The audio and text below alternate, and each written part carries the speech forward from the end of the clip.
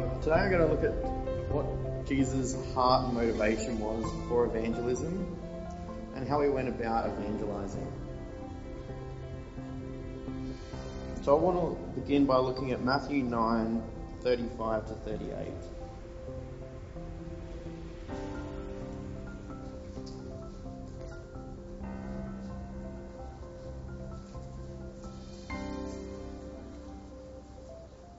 That's fast. So Jesus travelled through all the cities and villages of that area, teaching in the synagogues and announcing the good news about the kingdom. And whenever he went, he healed people of every sort of disease and illness. He felt great pity for the crowds that came because their problems were so great and they didn't know where to go for help.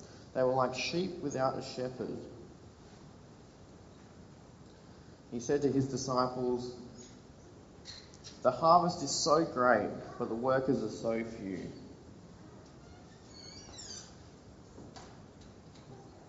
So this word pity, they've used compassion here. It can be translated as pity or compassion. And so this word, used in a literal setting, this word means like a twist of the gut.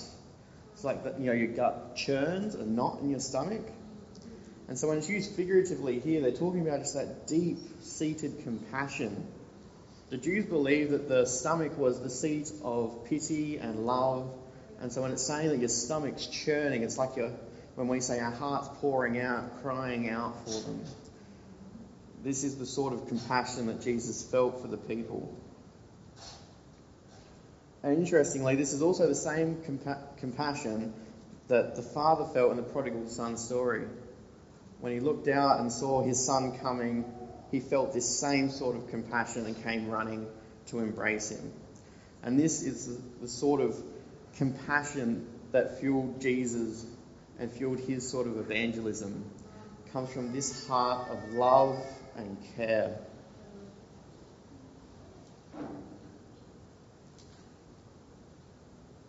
And it talks about them, they're like a sheep without a shepherd. This compassion and care also comes in the type of nurturing for the flock, for everyone there together, pulling us into a big family. Shepherds weren't always the owners of their sheep. Quite often they were charged with caring for their sheep from their owner. And like that, we have been called to care for the Lord's sheep. We don't own them. We never have really any authority over them. But the Lord asks us to care for them. And so in evangelizing, it needs to be out of a heart of care. We want to care for people so much that we just want to connect with them. We want to teach them.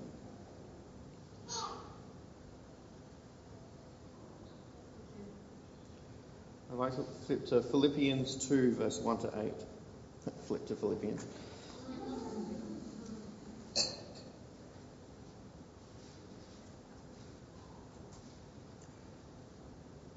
Is there any encouragement for belonging to Christ? Any comfort from his love? Any fellowship together in the Spirit? Are your hearts tender and sympathetic? They make me truly happy by agreeing wholeheartedly with each other, loving one another, and working together with one heart and purpose. Don't be selfish. Don't live to make a good impression on others. Be humble, thinking of others as better than yourself. Don't think only about your own affairs, but be interested in others too, for what they are doing. Your attitude should be the same as that of Christ had. Though he was God, he did not demand and cling to his rights as God. He made himself nothing. He took the humble position of a slave and appeared in human form.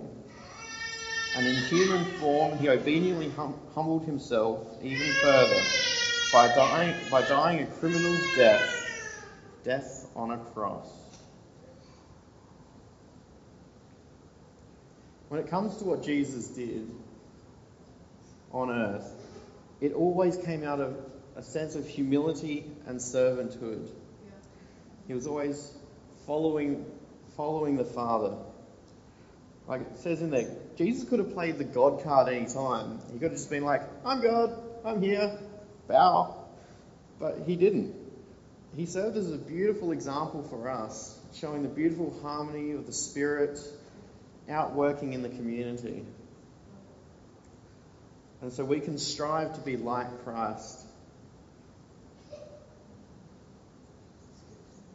He wanted to teach us a way of life that is centered in care and compassion for him. It can be difficult to love those who aren't that lovely, those who are loud, obnoxious at times, and the sick. I mean, during the plague, it was the Christians that were all flocking to help the sick, and it was transformative for the community.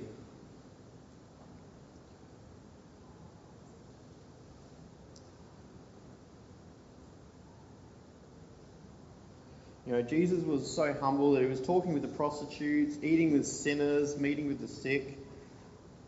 It's not the sort of thing you'd really expect nowadays from someone from high status doing the groundwork. We always think, oh, you're a CEO. Oh, you must be up there in, your penthouse floor, taking care of everything. But Jesus was on the ground, doing everything himself and teaching others around him. He had every right to hold himself above the world, but he chose not to. I think that just reveals this beautiful heart of Jesus, that he chose to live like us, as one of us. He understands us. So I'd like to look at John 4, verse 1 to 30. This is the woman at the well, the Samaritan woman.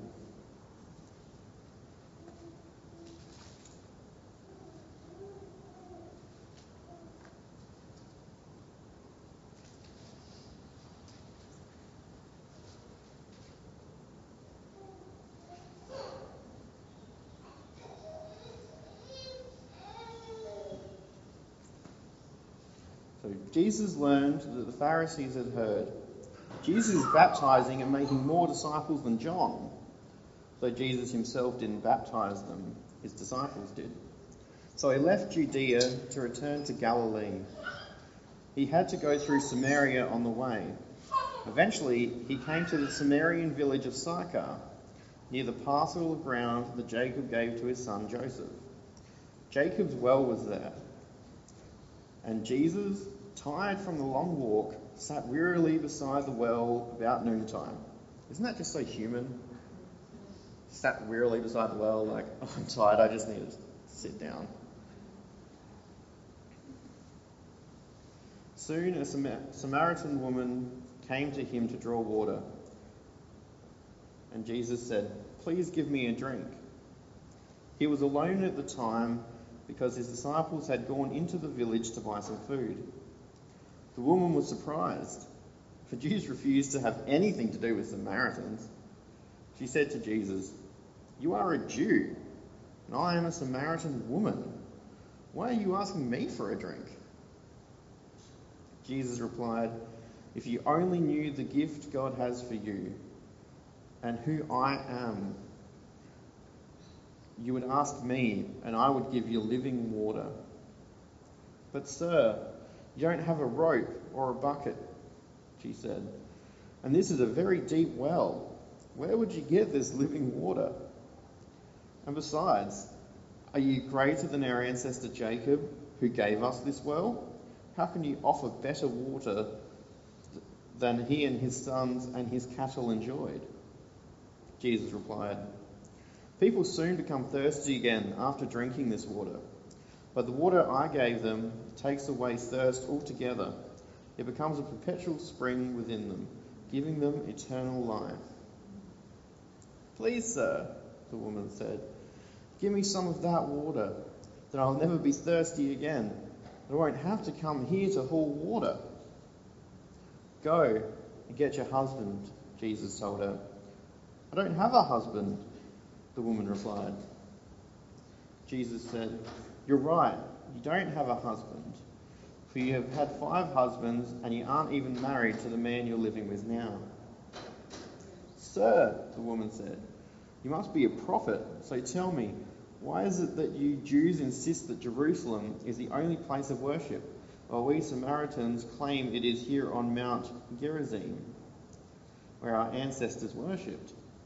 Jesus replied, "Believe me, the time is coming when it will no longer matter whether you worship the Father here or in Jerusalem. You Samaritans know so little about the one you worship, while we Jews know all about him, for salvation comes through the Jews. But the time is coming, and is already here, when true worshippers will worship the Father in spirit and in truth. The Father is looking for anyone who will worship him that way. For God is spirit, so those who worship him must worship him in spirit and in truth." The woman said, "I know the Messiah will come, the one who is called Christ. When he comes, he will explain everything to us." Then Jesus told her, "I am the Messiah." Just then his disciples arrived. They were astonished to find him talking to a woman, but none of them asked him why he was doing it, or what they had been discussing. The woman left her water jar beside the well and went back to the village and told everyone, "Come, I meet a man who told me everything I ever did. Can this be the Messiah?" So the people came streaming from the village to see him. I just skipped to verse 39. Many Samaritans from the village believed in Jesus because the woman had said, "He told me everything I ever did." When they came out to see him, they begged him to stay at their village. So he stayed for 2 days, long enough for many to believe them, to hear his message and believe. I find this is just an incredible story about an encounter with Jesus, about Jesus sharing a bit of himself with the woman at the well.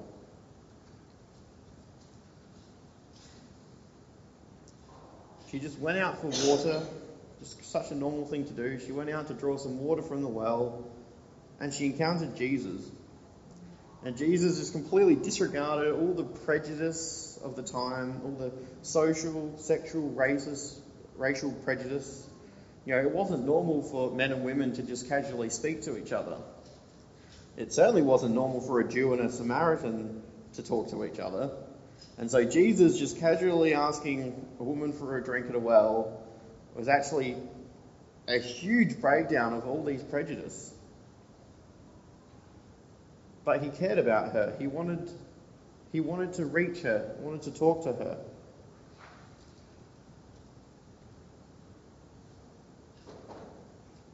You see, wells and water were part of their culture. Israel at times was quite a dry land, and so it's quite possible that this entire village relied on the well. And so Jesus is like, well, let me take your understanding of water and let's expand this. Let's talk about living water.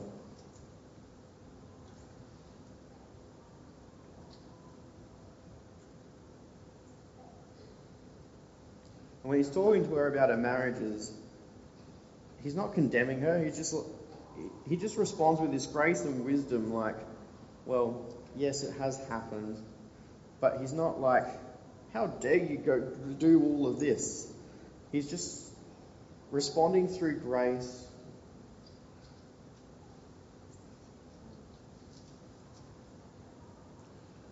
And another interesting thing about marriage at the time was that marriage was a key part for the survival of women in Israel.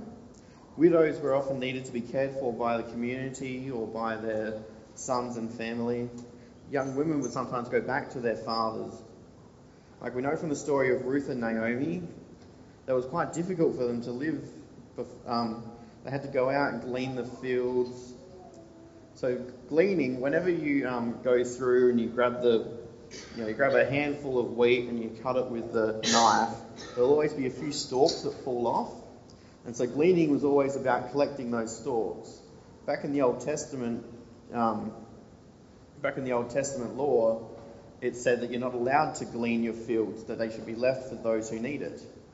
And so the Lord's provision allowed for those people who couldn't normally get work to be fed. And so we can see here that this woman has had many marriages, so she probably had quite a difficult life trying to survive. And here's Jesus just bringing this living water to her, showing this grace and peace. Jesus met her in her need. She needed water. She needed salvation, and she needed Jesus. And he met her just as she was. We need to be like Jesus in this situation, not conforming to social norms, not condemning her, showing grace, humility, and kindness. Jesus taught his disciples a way of life. He showed them his heart and actions. And he sent them to go and imitate him in the Great Commission.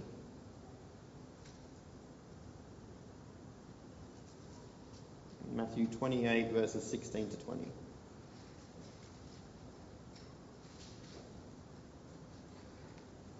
Then the 11 disciples left for Galilee, going to the mountain where Jesus had told them to go. When they saw him, they worshipped him, but some of them still doubted.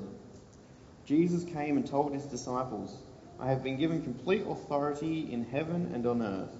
Therefore go and make disciples of all nations, baptizing them in the name of the Father and the Son and the Holy Spirit. Teach these new disciples to obey all the commands I have given you. And be sure of this, I am with you always, even to the end of the age."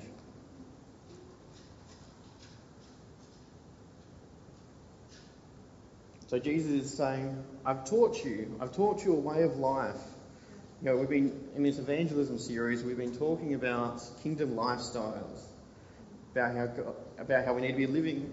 God is teaching us and living out this kingdom lifestyle, a lifestyle of evangelism, of care, of compassion. And so Jesus is saying, I've taught you, now go and disciple others. And it says, teach them to obey all the commands I have given you. The Jews liked the law and set them apart from the people around them. Before the Exodus in Genesis, the way they lived wasn't that different from the people around them. It was when the law came in that God was something like, I'm setting you apart. I'm going to teach you a new way to live. Specific clothes, specific foods. Jews loved being set apart. And now Jesus has set us apart. He's taught us a different way of life. I've heard lots of stories about people just, walking up to Christians and saying, there's something different about you. I can't quite put my finger on it. I was at trade school and there was someone in my class and she was just like, why are you so nice to me? It's like no one had ever really just been that nice to her. Yes.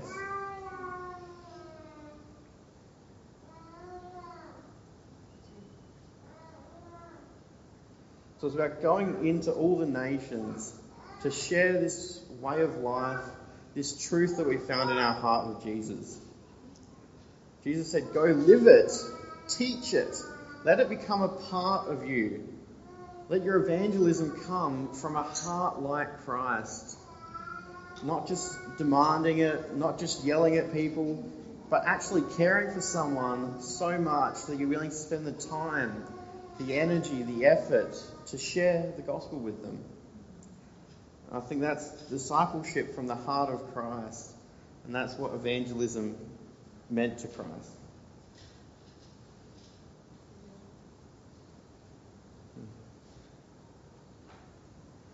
Can I just pray to finish off? Lord, we thank you for everything that you've been doing today, Lord. Lord, we thank you for everything with the Awakening Conference. Oh, Lord, we're so excited about what you're doing in all of our lives. I pray that you just continue to inspire us, Lord. Lord, continue to seed your word into our hearts. Let us be changed. Let us be changed by you. Lord, I pray that as we go out from here today, we'll be thinking about, Lord, the compassion and the love of Christ, how we'll just want to share it with the people around us. Lord, Lord, help us to be more like you every single day. Lord, help us to be more and more like you. Help us to go on such a journey that we couldn't even imagine where we began.